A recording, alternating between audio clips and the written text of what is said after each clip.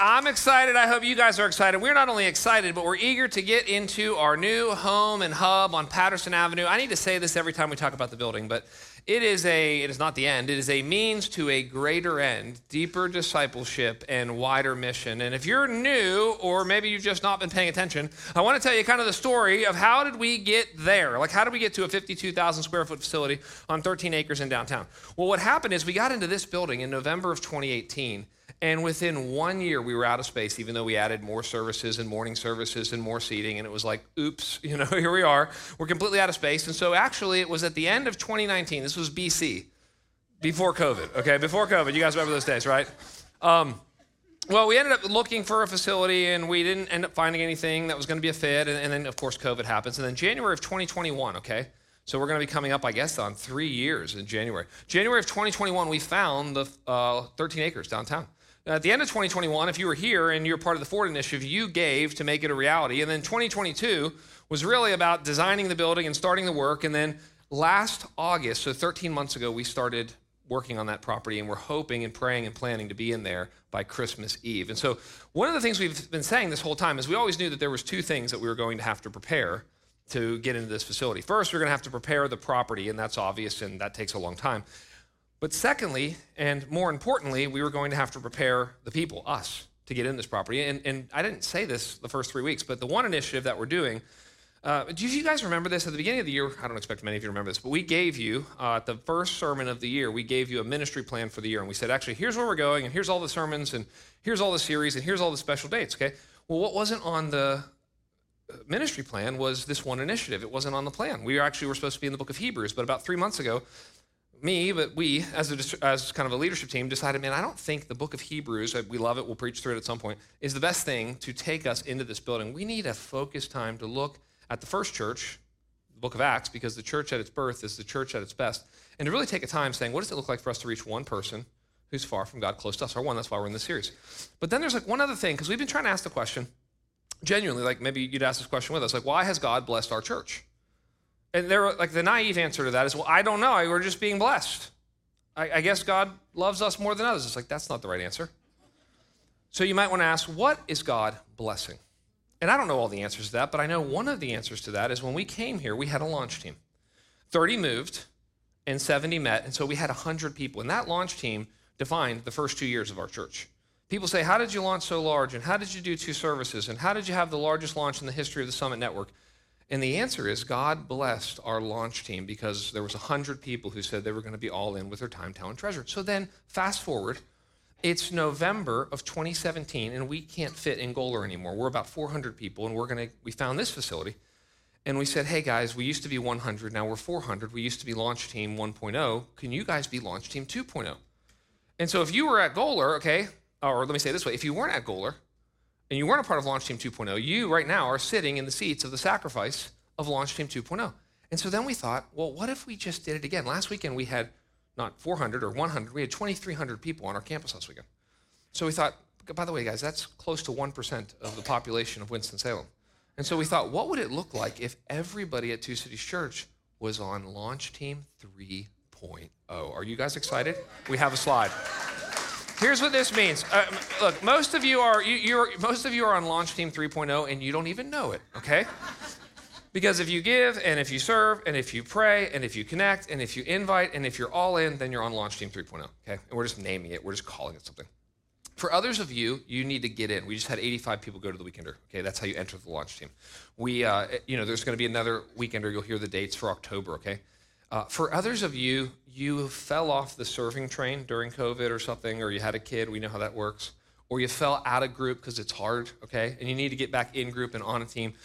Wherever you are, we're going to give you a gift today. Do you see this? You've been asking for some swag, and you're finally getting it, okay? You can't get that on Amazon. You'll see it when you go outside. There's going to be a bunch of these mugs as soon as you leave. If you're saying, I'm all in with my time, talent, treasure, or I'm taking the next step to be all in with my time, talent, treasure, we want you to just grab one of those, and when you drink your coffee, or if you drink tea, whatever, we want you to just take some time in the morning or wherever afternoon, and we want you to pray for our church. And let's start by praying together. Lord, we love our church. We love the high commitment culture that may be unique for churches, but it's not unique for the New Testament. It's not unique to the Apostle Paul or the Lord Jesus. It wasn't unique to the people of Israel. That the statement, Jesus Christ is my Lord, and the following statements, therefore God is my Father and the church is my family, are statements of high commitment. And would you call all of us up to more generosity, more community, more mission, and more focus on Christ and the gospel? We pray this in Jesus' name. Amen. Well, you know this, but everything, and I really do mean everything, stands or falls on leadership. I know that may sound dramatic, but wait till you see a nation fail and they're looking for a new prime minister or a new president. What happens when a sports team's failing? They don't get rid of all the players. They find a new coach. And what happens when a business is failing? I mean, they don't fire all the employees. They look for a new CEO. Well, if you'll turn to Acts chapter 13, we're going to get to meet the leaders of the first missional church in the Bible. We're going to get to meet the leaders of the first sending church in the Bible. You know it as, and the New Testament knows it as, the church at Antioch. See, in chapter 13, there's a division in the book of Acts. Almost all the commentators notice this, that chapters 1 through 12 is about the church in Jerusalem. From now on, Acts chapter 13 is about the church moving into the Roman Empire and having a sending mentality for the rest of time. And this is such an important sermon. Why would we talk about this in the One Initiative? Well, one of the answers is it's the next thing that comes up in our Bible, so that's helpful. The other reason is we might say this. Well, we're not going to talk, we'll talk a little bit at the end of how to reach your one, okay? We've talked about that for 3 weeks straight. What we're doing today is we're talking about what is the type of church God blesses. And we're also asking the question, how do we make sure that we are a missional church long after the One Initiative's over? Guys, because we can't do we can't do a 78-week series in the One Initiative. Could you imagine? We're in week 75. Have you reached your one yet? We're not doing it. But I want to talk about this. Well, let's go to the text. I want you to first see this. So I'm just going to read the first 3 verses. Then it'll set up our time together. Now there were, in the church at Antioch, prophets and teachers. So there's leadership. We get 5 guys. Barnabas, why is he named first? Because he's the first among equals.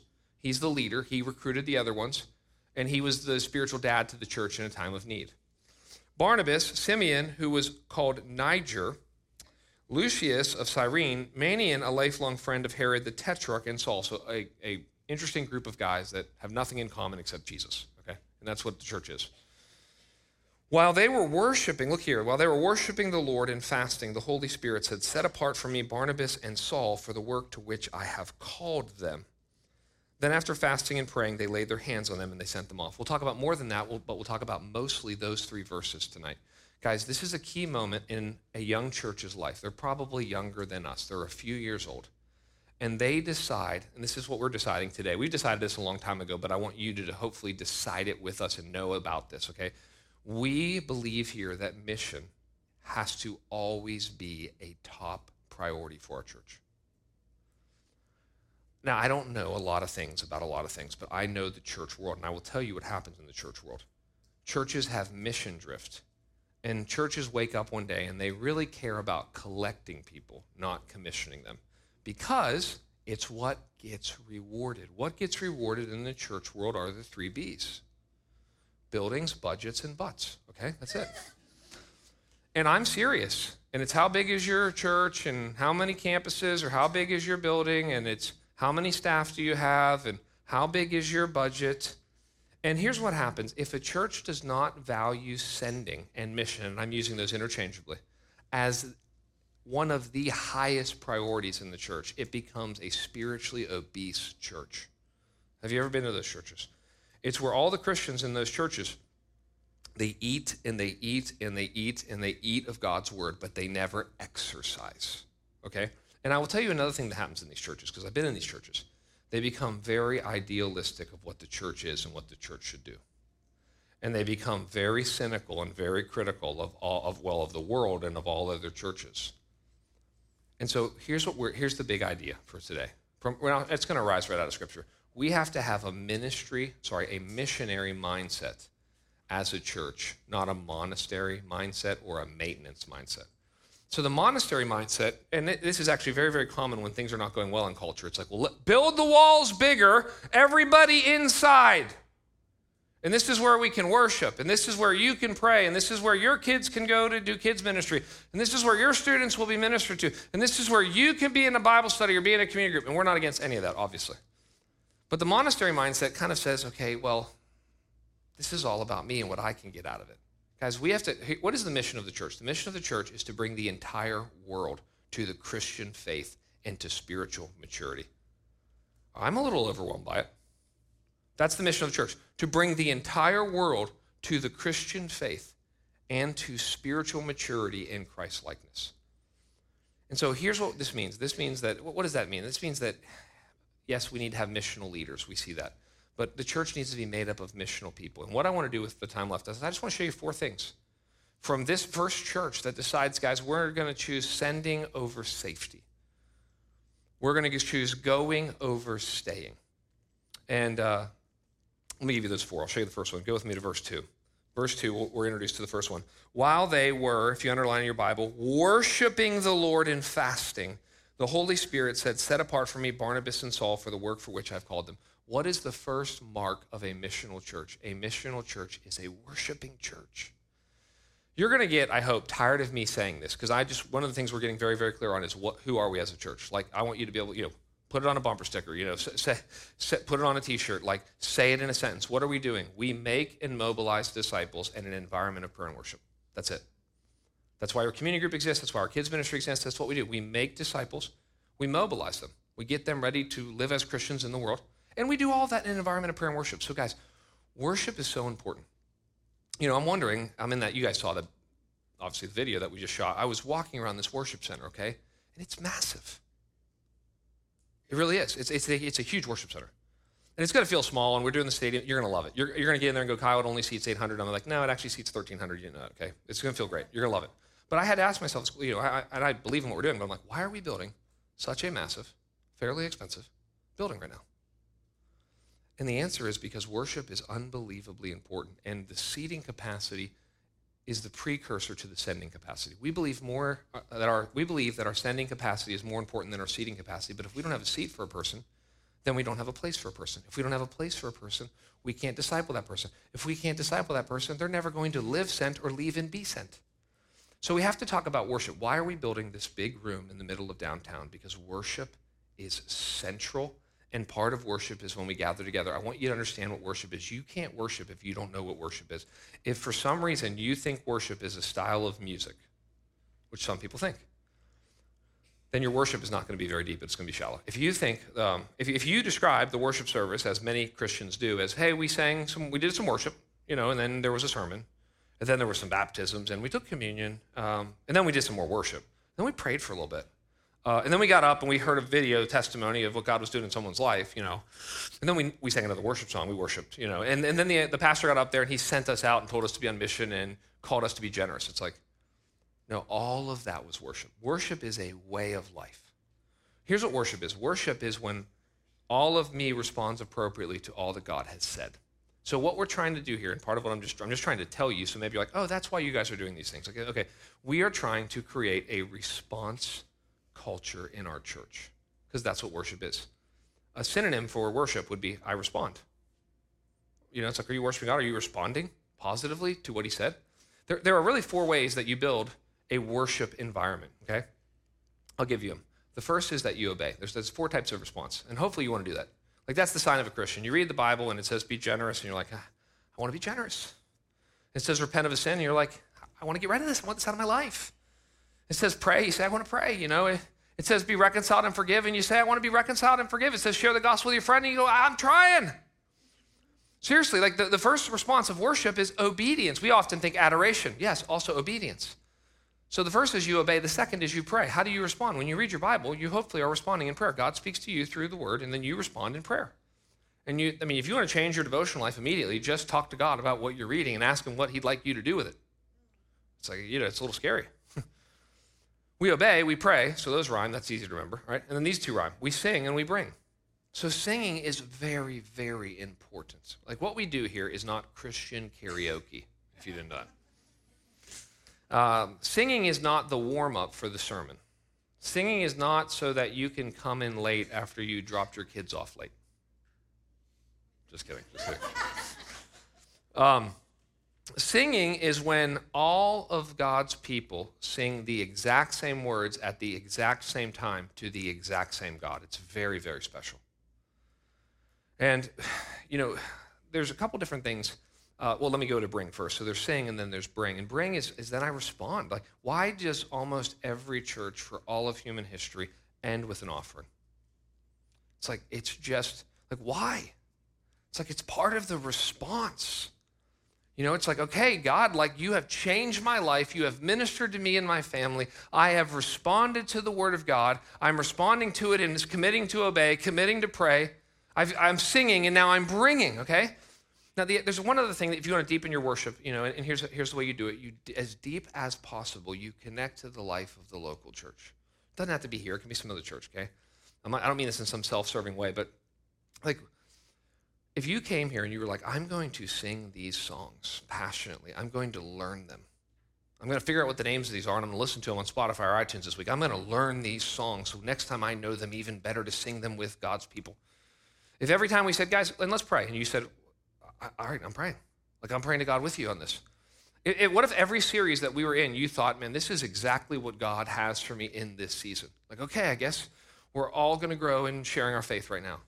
Or, you know, a year and a half ago, we were all, almost 2 years ago now, we were all in the Song of Solomon. It was like, and I remember I said to the whole church, it's like, here's what this means. God wants to work on your romantic relationships. Like, that's what we're doing. The whole church is doing this. It means you prioritize your community group. So, and here's why. The Bible says that when you're a Christian, you're baptized in the Holy Spirit. And that's amazing. It means you're immersed. It means that you get the Holy Spirit. You're indwelt with the Holy Spirit when you become a believer.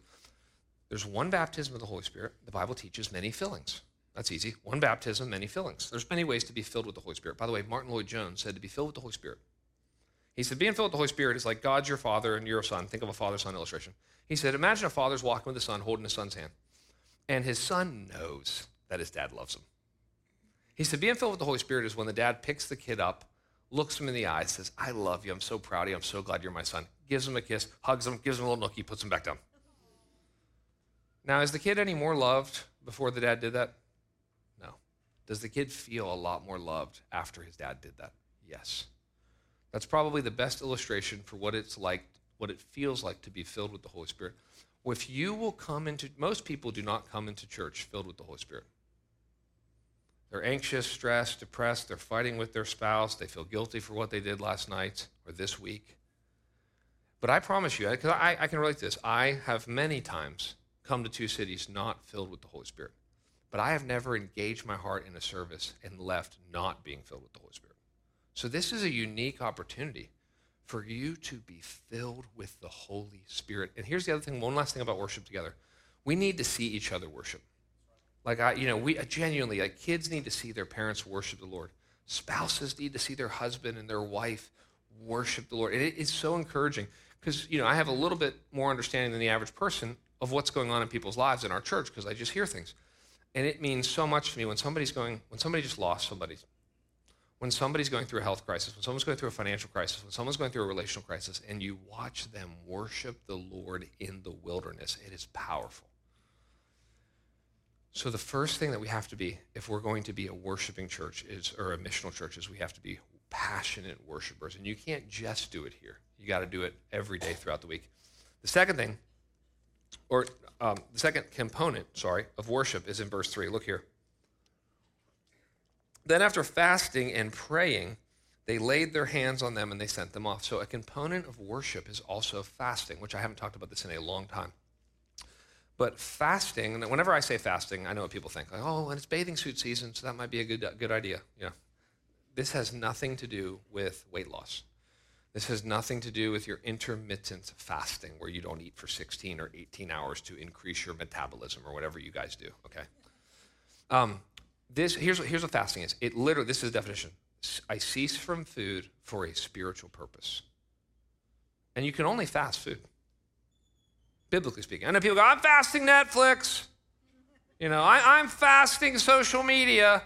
It's like, that's not fasting biblically. That is what Hebrews 12 says, taking off the things which hinder and the sin which so easily entangles so that I can better run my race. That's great. That's not fasting. Fasting is I cease from food for a spiritual purpose because food has a huge control over our lives. And oftentimes we don't even know what's going on in our lives or how we're really feeling because we just cover it with food, right? So you had a bad day at work, and what do you think? Pepperoni pizza and Bluebell ice cream for me tonight. And all of a sudden, you're like, my day's a lot better, and you never dealt with anything, right? That's why some of you get hangry, if you don't eat. Well, here's the other interesting thing. Why did they fast? They fasted. Do you see that? They don't know what to do. They're trying to figure out what's next for them as a young church. So it says they fast for direction. I would imagine in a room this size, some of you need direction, and you need to fast.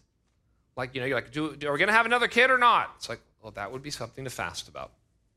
Should I quit my job or not? That would be something to fast about. Is this guy the right guy for me to date? Do I need to get in a romantic relationship? Do I need to get out of some romantic relationship? Well, that would be something that you would fast about. The other interesting thing about this fast is a corporate fast. So sometimes people think fasting is only individual because they only know the verses where Jesus says, hey, when you fast, put on deodorant, put on cologne, and take a shower, and smile, and don't walk and tell everyone, I'm fasting today. It's really hard. He says, no, don't do any of that. Like, be joyful, be yourself, be secret, and your Father who's in secret will reward you. That's an individual fast. You might be struggling with some sin. You just say, I'm fasting about this. A corporate fast is different. A corporate fast is sometimes where mom and dad says, hey, guys, we don't know what to do as a family. A husband and wife says, hey, we're heading toward retirement, and we have no idea what to do. What if the two of us fasted? A corporate fast is when a community group goes, I don't know what's happened in our community group over the last 6 months, but something is not right. And guys, would you be open to fasting breakfast and lunch this week? Just on Monday? We got to get some clarity and some direction. We'll use that time to seek the Lord, to journal, to pray. Sometimes there are moments where the church or a community group or a family needs to fast. The whole point is fasting is like it's the gas pedal in your spiritual life. It is a gas pedal. I don't know if God speaks louder when we fast or we can just more clearly hear him. But if we're going to be a missional church long term, we have to be committed to being a worshiping church, particularly worship with fasting. Secondly, a missional church is not just a worshiping church. A missional church is a spirit-filled church. Look, while they were worshiping the Lord and fasting, there you go, the Holy Spirit said, set apart for me Barnabas and Saul for the work to which I've called them. Then after fasting and praying, they laid their hands on them and they sent them off. Look at this. Second time he's mentioned. So being sent out by the Holy Spirit, they went down to Seleucia, and from there they sailed to Cyprus. So, guys, we have to understand the person of the Holy Spirit. I mean, if you're a Christian, there's not that many, major foundational beliefs, but the Trinity is one of them, okay? That our worship is triune. And most people's functional Trinity is Father, Son, Holy Bible. Or they think about it, they're like, all right, I know, let me explain the Trinity. The Father is the mean one. Jesus is the nice one. The Spirit is the weird one. That's what people think. They don't say that out loud, right? And we have no idea how the Holy Spirit is working in our life. We talk a lot about having a personal relationship with Jesus. I'm fine with that. That phrase is not in the Bible, but I understand what people mean, and I think it's helpful in general. I think it's probably more practically helpful and more faithful to Scripture to talk about having a personal relationship with the Holy Spirit. See, what the Holy Spirit, a lot of people talk about the book of Acts as it's literally the long title for the book of Acts. It's called Acts.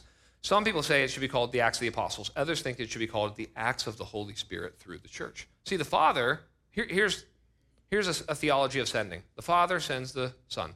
The Son sends the Spirit. The Spirit sends the church, okay? And so what the Holy Spirit is, who the Holy Spirit is he is the humble, shy member of the Trinity who loves to bring attention to Jesus.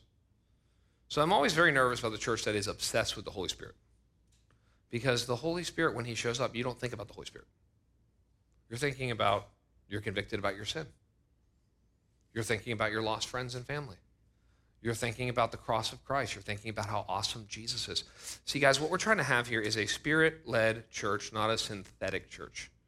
Okay, I know enough pastors to know that a lot of pastors are trying to do synthetic ministry. It's like, okay, get me the Jim Collins book, please. I need all the business books on how to run an organization, please. And then I need to look around, I need to ask, what's cool? What are other churches doing? What seems to be working? Instead of saying, where is the Holy Spirit, according to his word, uniquely leading our church to right now? That's a lot harder to figure out. It requires not just prayer, or not just planning, but prayer, not just strategizing, but sensitivity to the Spirit. See, if you look at verse 2, it says that the Holy Spirit says, set Barnabas and Paul aside. How does he say that? Well, we don't know. We're not particularly told. Does a prophet get up and say this?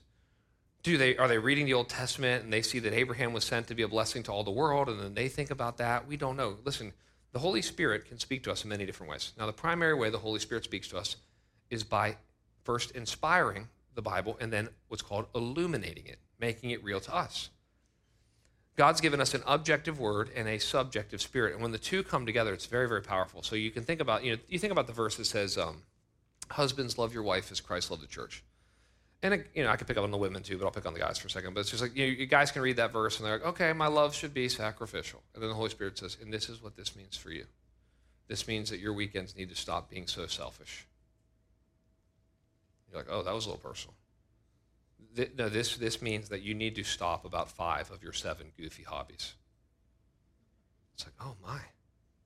This means you need to travel half the amount of time that you travel. What? It's like, this is getting real. Yes. That's how Christianity is. Christianity is very real. The personal Holy Spirit speaks to your heart if you're born again and says, this is how the word applies to you. That's not the only way. It's the primary way God speaks. God can speak to you through circumstances. God can speak to you through open doors and opportunities. God can speak to you through relationships. What we see here is if you look at verses 3 and 4, I want you to see something interesting. In verses 3, it says, then after fasting, by the way that's mentioned twice, and praying, who's they? That's the church, right? They laid their hands on them and sent them off. So verse 3 says the church sent them off. Look here. Verse 4, so being sent out by the Holy Spirit, they went down to Seleucia, and from there they sailed to Cyprus. So were they sent by the church, or were they sent by the Holy Spirit? And you know the answer, yes. I want to give us language for this. We believe deeply here in an internal calling and an external calling. Like that's the sweet spot. The sweet spot is when you have an internal calling, something that you believe God wants you to do, and then you have an external calling, which isn't your grandma saying she think you'd be good at it, okay? It's people who genuinely know you in your life, especially church leaders, who say, I see that in you. See, here's the internal calling is an overwhelming desire for the work. I mean, that's, I can only give you my own, so that's exactly what I have with teaching and preaching. It's an overwhelming desire for the work. Every once in a while, my wife, it's on the weekend, and I'm like reading a commentary, and she's like, are you working right now? I'm like, in my labor, I find my leisure, okay? I have an overwhelming desire for the work. What you want, so we don't want, it's not attractive and it's not helpful to have willing victims doing things for God. I'll serve in the kids ministry if I have to. If no one else will host this group, I will. He said they need more community group leaders, and so I'll do it. And I don't think God is not honored, and people are not helped. One of the greatest things that you can say to people is that I get to do this, and it's an unbelievable pleasure and joy, and I am so humbled to be here, and I'm fully satisfied in God and fully submitted to His will for my life, and this is what I want to do. And here's your internal calling is usually a mixture of 3 things: your ability. Okay, that makes sense. God's not going to call you to something you're horrible at. Your ability, your desire, that's the overwhelming desire for the work. And then normally, eventually, God opens up an opportunity. That's the sweet spot. A lot of people are frustrated because they have desire and they have ability. And God, it seems, has not yet opened up the opportunity. And then the church comes along just as the external affirmation. Right? It's not all, if it's all church, it's like institutionalism and bureaucracy and systems and structures, and it's not healthy and helpful. If it's only the church, it's like weird individualism where I just do whatever I feel like, even if I'm not good at it, and it's not helpful. We don't need either of those. The church comes alongside and says, are you godly? Are you gifted? And do we see grace on your life? It's not just godly and gifted. That's what people think, right? It's like, is he godly? Is she godly? Do they have this? Check, check, check. Are they gifted? Oh, they can teach. Or they know the Bible. Okay, they know how to evangelize. Check, check, check. It's not just godly gifted. It's godly gifted, unique grace on their life in this area. This is why Charles Spurgeon, before he'd bring a pastor on his staff, the pastor had to lead somebody to Christ. He looked at it as the seal of their ministry. I see that God uses you uniquely in the life of other people. Come on. So we have to have a spirit-filled church. We have to have a worshiping church. And then here's the third thing. A missional church is willing to send their best. So we worship, we're spirit-filled, and were open-handed. While they were worshiping the Lord and fasting, there's the worship, the Holy Spirit said, that's the Spirit-led, set apart for me Barnabas and Saul for the work to which I've called them. So, when you have a sending church, your best people always leave when you have a sending culture. I mean, if you think of the 2 guys of the 5 guys that you're like, Lord, please, not them, not them, not them. I mean, can we keep Lucius? I mean, he's just an okay teacher, you know? Like, not the guy, not the dad of the church. No, he can't leave. And not Paul. Did you hear this guy's testimony? This guy's an incredible Bible teacher. It's like, okay, they send their best. Here's what happens. I've seen this because I've been parts of church like this. Whenever you start planning campuses, whenever you start planning churches, whenever you start sending more and more missionaries, whenever you start new endeavors, your best people always leave. There's some people in this church we wish would leave, okay? They never leave. They never will leave. But here's the truth. Your most generous givers go because they get it. Generosity is part of their life, and they end up going to help. They're like, well, we got extra time, we got extra money, we'll go. Your most missional people leave because they're like, what an opportunity. I know it's going to be hard, but I'm in. Your greatest spiritual leaders leave. They're like, well, I've got all these spiritual gifts. There's plenty of people using them here. I'm going to go use them there. And so here's another kind of dirty secret of churches. Churches are not very missional, and we don't have a sending culture in most churches because it's unbelievably expensive. It's expensive financially, first of all. It's expensive emotionally. It's expensive relationally. And so, but that's why you have to have a deep conviction from Scripture. Interestingly, our church has a deep conviction from Scripture, that's helpful, and personal experience in this. And here's what I mean by that. Guys, we're the product of a generous sending church. Many of you know this, but some of you don't. We came out of a church called the Summit Church in Raleigh-Durham with Pastor J.D. Greer. I want to just honor that church, okay? Because here's what happened. I was young. I was like 31 years old. He let me get on the stage in front of 10,000 people, and he's like, you guys should all go to Winston-Salem. He said that to 10,000 people. In fact, I want you to go. If you can go, you should go, okay? And then he said, here's another thing. And if you go with Kyle and go to Two Cities Church, and you're going to be part of his launch team, I don't want you to give to the Summit anymore. What? Yeah, immediately stop giving to the Summit, and he has a 501c3, and they need the money more than we do, and we want you to start giving. It's like, who does that? And so we're just in a line, guys. We're not the first. It's just now our turn. We're just in a line of doing this. Like, we have been blessed to be a blessing. And so here's what's going to happen, guys, in this new building. I mean, I'm not a prophet or the son of a prophet, but I do work for a nonprofit. Okay, there you go. That's a terrible, terrible joke. But anyway, I don't know what's going to happen, okay? But here's what I think is going to happen in this new building. And I say this is genuine. Hopefully you hear this charitably and with humility, because this is what we think is going to happen and what all of our mentors have told us is going to happen, that we're going to get in this building and we are going to be out of space very soon, much sooner than any of us are expecting it, okay? Probably 12 months, 24 months at the most, we will be packed. It will feel like this. And at that point, we're going to have to ask the question, what are we going to do? Are we going to do Six Flags, over Jesus, Two Cities Church? Like we're running, 27 services, 7 days. No, we're not doing that. So then you have to go, well, are we building a bigger building? No, we're not doing that. And then are we putting a balcony? No, we're not doing that. And so then you have to start asking genuine questions like, well, what do you do then? And one option is you could do nothing.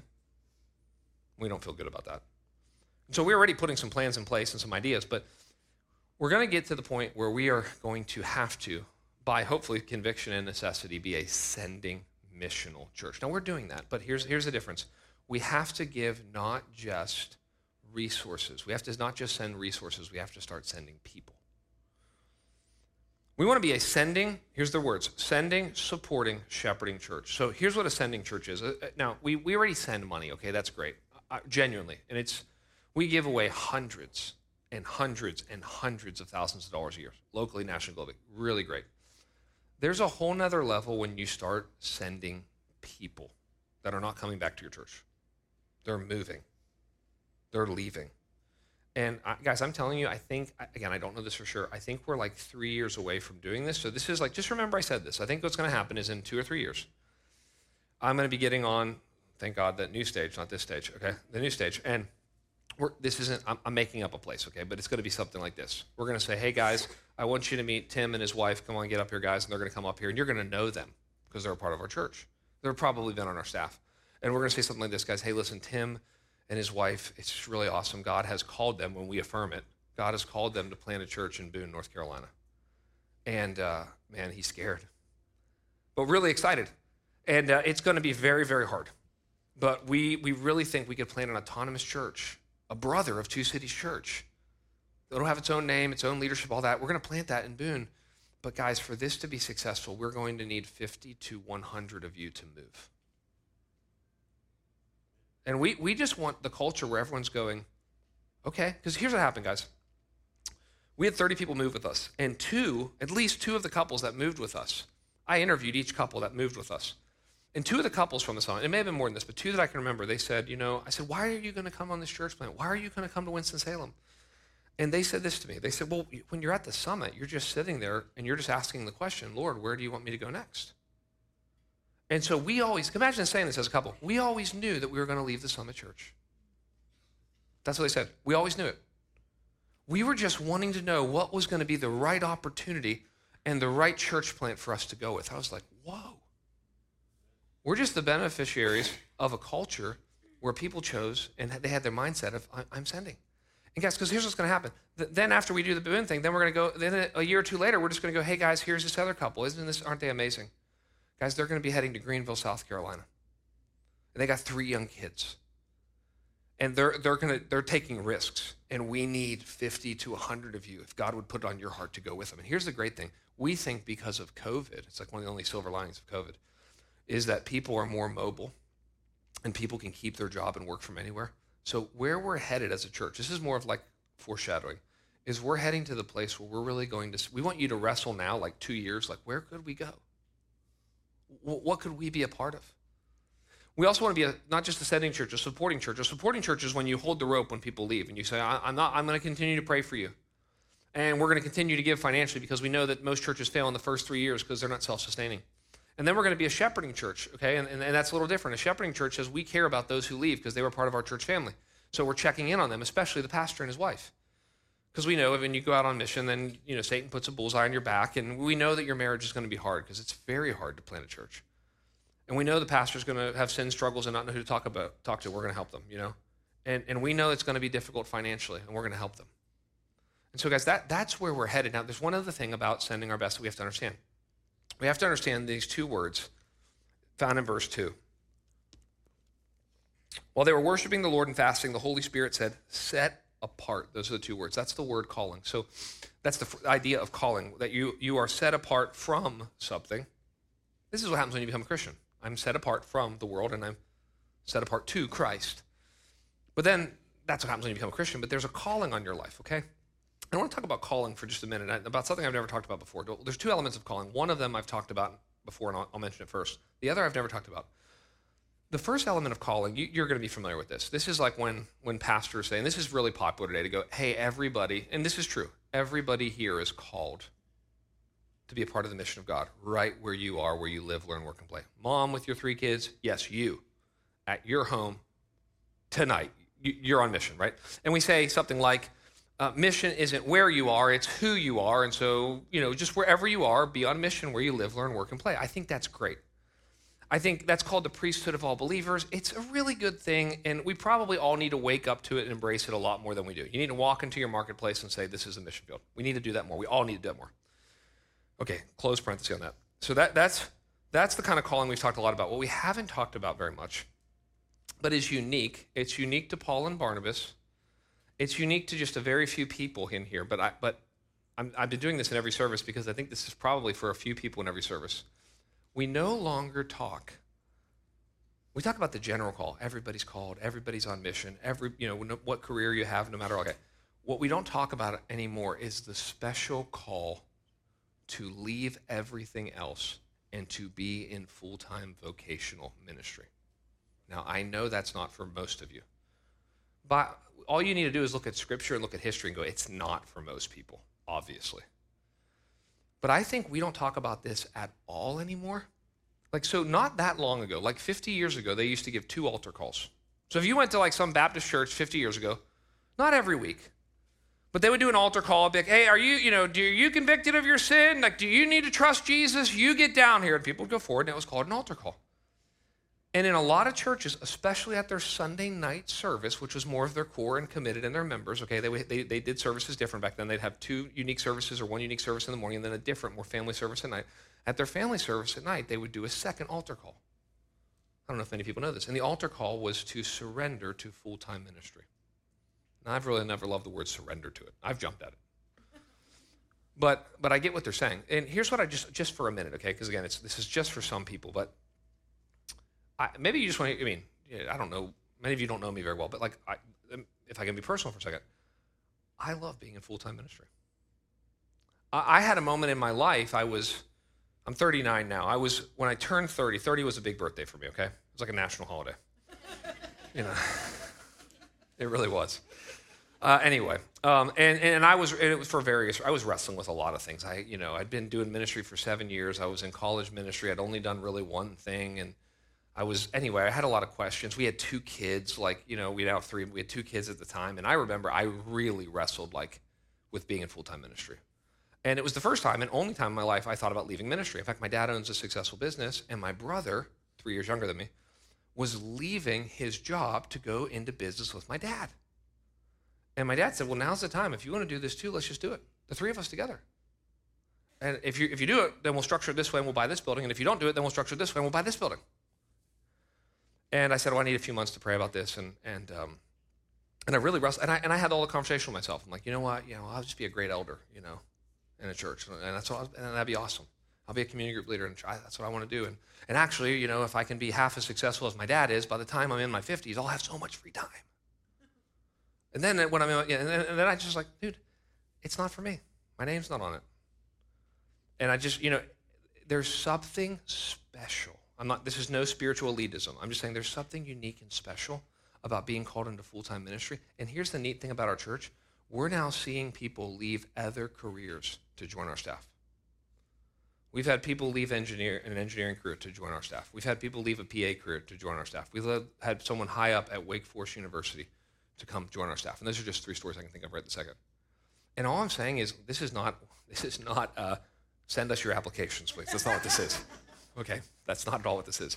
But I will say this. I think there's going to be a few people key here, maybe tonight in this room, who you're going to make a decision at some point to leave what you're doing and uniquely give all of your time and all of your energy to the church and the advancement of the kingdom.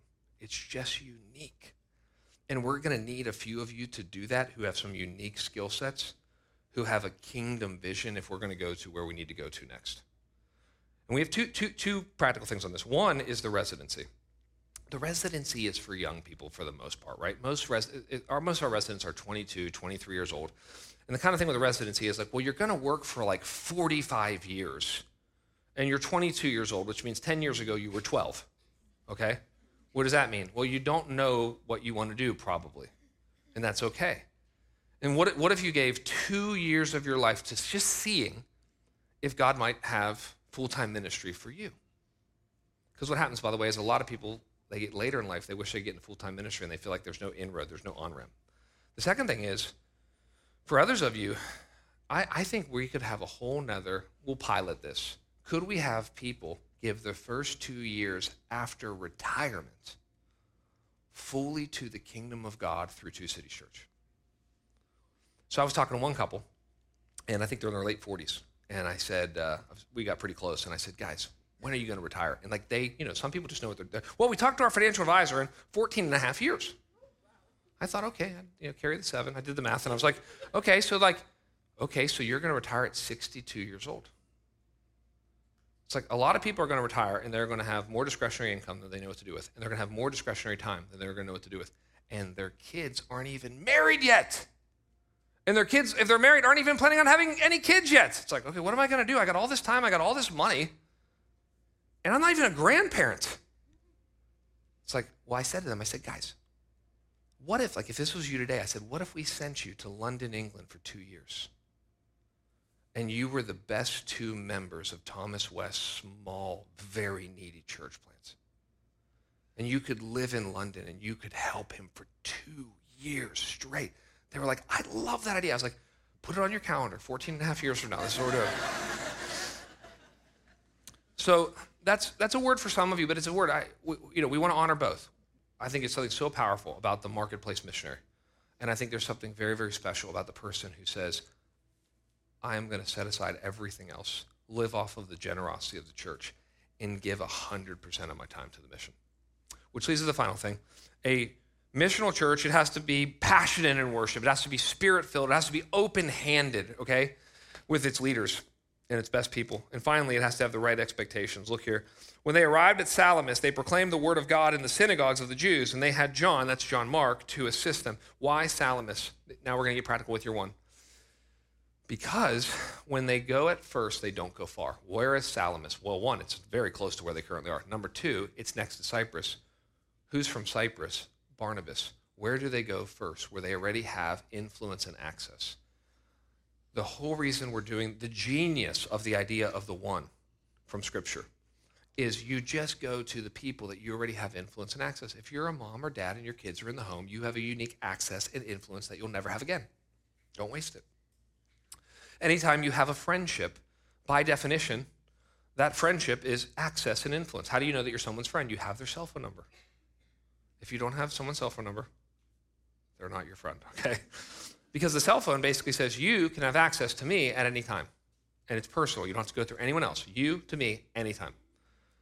So what happens is they don't go far, but they immediately face both opposition and open doors. Look at verse 6. When they'd gone through the whole island as far as Paphos, they came to a certain magician, a Jewish false prophet named Bar-Jesus. So the first thing they meet is false teaching. Well, they meet a false prophet who is a false teacher. As you go out, you're going to meet a lot of false and wrong. Maybe think less false teaching, think more wrong thinking. Okay? I remember there was a young girl in our church. She was a PA, and she was not a Christian, and she was brought by, this is like the first year of the church, she was brought by all these other PAs, physician assistants, from their program. Okay, they were like, and anyway, she comes in, and I find out from one of our PAs who's a Christian, hey, so-and-so wants to meet with you. I'm like, okay. So I meet with this young girl, and she says, hey, Pastor Kyle, I'm thinking about becoming a Christian, but I don't know if I want to. I was like, well, why? Tell me. She's like, well, I'm afraid if I become a Christian, I won't be a tolerant person anymore. I was like, what? She's like, oh, yeah, all my friends, that's what they value. Like, the new tolerance, right? I affirm, I approve, I celebrate everything about you and everything you believe, even if it's harmful to you. That's what I do. It's like, okay, we can't do that. So then I had to explain to her, okay? But it was a reminder, people have all of these false beliefs. Now, thankfully, in her case, she understood it. She, not in that conversation, but she ended up giving her life to Christ, baptized in her church, married a great guy, has a kid, is a mom in her church now. Praise the Lord. But you realize people have to deal with a lot of wrong thinking. So he meets this guy, but then he meets, look at this, verse 7. He was with the proconsul, look, Sergius Paulus, a man of intelligence, a smart guy, who summoned Barnabas and Saul and sought to hear the word of God. So I really believe that in our church right now, maybe even in this service, some of you are the proconsul, right? You're not a Christian yet, but you're interested in the things of God, and you're interested in the Word of God. You come here, and you're like, I don't even know why I'm in church, but this sure is interesting. Then you leave, you're like, I'm never coming back here, and then you come back the next week. Well, we're glad you're here, okay? Here's what happens. How do you know God's at work in someone's life? I don't know all the ways. One of the ways is they're open to the Word of God. They're open to spiritual conversations. They're interested in what the Bible says. But every time you find that type of person, you find this guy. Look, but Elymas, and this is Bar-Jesus, same guy, different name. But Elymas, the magician, for that was the meaning of his name, opposed them, seeking to turn the proconsul away from the faith. This is what always happens. Like you're trying to share the gospel with your friend, right? Or this girl's about to come to faith in Christ, and she's like, my boyfriend doesn't want me to become a Christian. I'm like, I know your boyfriend doesn't want you to become a Christian. And it's like, or it's like, you go and you're like, you're very interested. You're going to a campus ministry. You're interested in the Bible. You're like, yeah, but every time I go to this class, the professor the whole time always just tells me why Christianity's wrong. It's like, well, that's just how this works. Wherever God starts to work, Satan kind of tries to intervene. Well, here's how Paul deals with this, okay? I don't know how you would deal with this. But Saul, who was also called Paul, by the way, at this moment, he's no longer called Saul ever again in Acts. He's now just Paul. But Saul, who was also called Paul, filled with the Holy Spirit. Now, what do you do when you're filled with the Holy Spirit? You think you're just chill? You think you just lift your hands up in worship? You think you're relaxed, you're very emotional? Well, look what Paul does. So Paul, filled with the Holy Spirit, looked intently at him and said, you son of the devil, You enemy of all unrighteousness, full of all deceit and villainy, will you not stop making crooked the straight paths of the Lord? Okay, Paul did not read Dale Carnegie's book, How to Win Friends and Influence People. Okay, the number one sign in the Bible, you can test me on this, but go read the book of Acts. The number one sign of being filled with the Holy Spirit, every time, almost every time, if not every time, they're filled with the Holy Spirit. The next thing they do is they boldly tell the truth. That's it. So if you're like, I need to have a hard conversation, it's like, you need to be filled with the Holy Spirit. For some of you, the Holy Spirit needs to help you find your spine. The Holy Spirit should give you both a spring in your step and a spine in your back. And saying, okay, because guys, we're going, this is so hard for some of you based on our culture, based on your personality, based on your temperament, based on your background. You're going to have some difficult conversations. But you're always tough on the idea, you're tough on the belief, you're tough on the ideology, you're tough on the sinful behavior, you're tender with the sinner. Paul is actually tender with the sinner, but maybe in a way you wouldn't at first see. Here, I'll show you this. I'll explain it. And now, verse 11, behold, the hand of the Lord is upon you, and you will be blind and unable to see for a time. Immediately mist and darkness fell upon him, and he went about seeking people to lead him by the hand. Now look, I wish I could do this. Don't you wish? I wish some lady came to church. She's like, I'm trying to follow the Lord, and my husband's really being a negative influence. I'm like, all right, bring him over here. You're blind, okay? I mean, ministry would be so easy. All right, see you in 3 days. Tell me what you think after that. But here's the thing. The reason that I think that, at first it may seem like really, really harsh, but can you think of anybody else in the book of Acts who was blind for 3 days and it was a blessing? Paul. Sometimes Paul's like, all right, I'm going to have something difficult happen in your life. I don't know. We don't know. We don't get the answer. Is Bar Jesus in heaven? Are we going to meet Bar Jesus in heaven? I don't know. We are going to meet the proconsul in heaven. Look here. Verse 12. Then the proconsul believed when he saw what had occurred, for he was astonished at the teaching of the Lord. Now Paul and his companions set sail from Paphos and came to Perga in Pamphylia. And John, that's John Mark, left them and returned to Jerusalem. I don't have time to talk about this except to say, people, when you get serious about mission, it begins to affect the relationships in your life. John Mark leaves. Most people think he left because he got afraid. And most people think this wasn't a good leaving because in Acts chapter 15, you can read this with your community group. Later, Paul says, I don't want him coming on any more trips with us. And then Barnabas says, he loves the underdog. Barnabas says, well, then he'll go with me. And then Paul says, well, I'm not going with you guys. I'm now taking Silas. It's just a reminder, guys, that these guys were giants, and they had their own relational conflict even as they're trying to take the mission forward. So they move forward, and here's what happens. But when they went to Perga, and they came to Antioch, verse 14, in Pisidia, and on the Sabbath day, they went into the synagogue and sat down, and after reading from the law and the prophets, the rulers of the synagogue sent a message to them saying, brothers, if you have any word of encouragement for the people, say it. So Paul stood up and motioning with his hand, he said, men of Israel, and you who fear God, listen. The chapter ends, I don't have time to read it to you. You can read it with your group. The chapter ends with Paul's first written down, recorded sermon that we ever have of him. And he preaches what we try to preach here. He preaches the tree and the tomb. He preaches the cross of Christ and the resurrection. He preaches sin, grace, and repentance, and many people believe. Guys, our bullseye as we head forward, and we're trying so hard to actually be this and aspirationally be this, we want to be a missional church, which means we have to be a worshiping church, a spirit-filled church. We have to be open-handed as a church. And we have to have, as we see there, the right expectations as we are on mission. What does it look like for you? Because there's no missional church without missional Christians. What does it look like for you to be committed to worship? Just in a moment, you're going to have a chance to respond. We're going to sing together and bring together, and it's your chance to respond and begin to respond more deeply in worship. What does it mean for you to be Spirit-led? Maybe the question is, what is the Holy Spirit saying to you, and how is he saying it? What does it look like for you just to be open-handed? Just to go, man, God, I don't know. God, I don't know where Two Cities is going to be in the next 3 to 5 years. Get me ready. I mean, Lord, get me ready for the next big thing you want me to be a part of. And let's have the right expectations together. Pastor J.D. Greer, one of my mentors, he says to his church, and I can't say it any better, so I'm just going to say what he says. He says to his church, I think this is so comprehensive. He says, guys, here's what we want everyone to do. We want them to do something they're good at for the glory of God, and we want them to do it somewhere strategic for the mission of God. And some of you go, done, I'm doing it. Yeah, this is what I'm good at, and I'm doing it for the glory of God. And actually, thank God, I'm doing it somewhere where it's strategic for the mission of God. For some of you, it's going to take some changing. You're going to have to view things differently. Some of you, it may be a transition in career. Some of you, it may be a call to full-time ministry. Some of you, it may be re-embracing where God has already placed and called you. But as we head forward, we together are committed to having a missionary mindset, not a monastery one. Let's pray. Lord, do it, Lord. It all starts with worship. That's where it all starts. The church, before it sends, seeks the face of God. Lord, before we can go out and evangelize, we need to be edified ourselves in worship, Lord. Lord, would you do a great work in and through us, Lord? Would you give us a sense of calling? Would we love people deeply, but hold them loosely as we think about what this might mean for relationships, as people will go out? The Bible talks about people who go out for the sake of his name, Lord. I pray that we would either live sent where we are, or we would one day leave and be sent somewhere else so we could more effectively do something we're good at for the glory of God and do it somewhere strategic for the mission of God. We ask this in Jesus' name. Amen.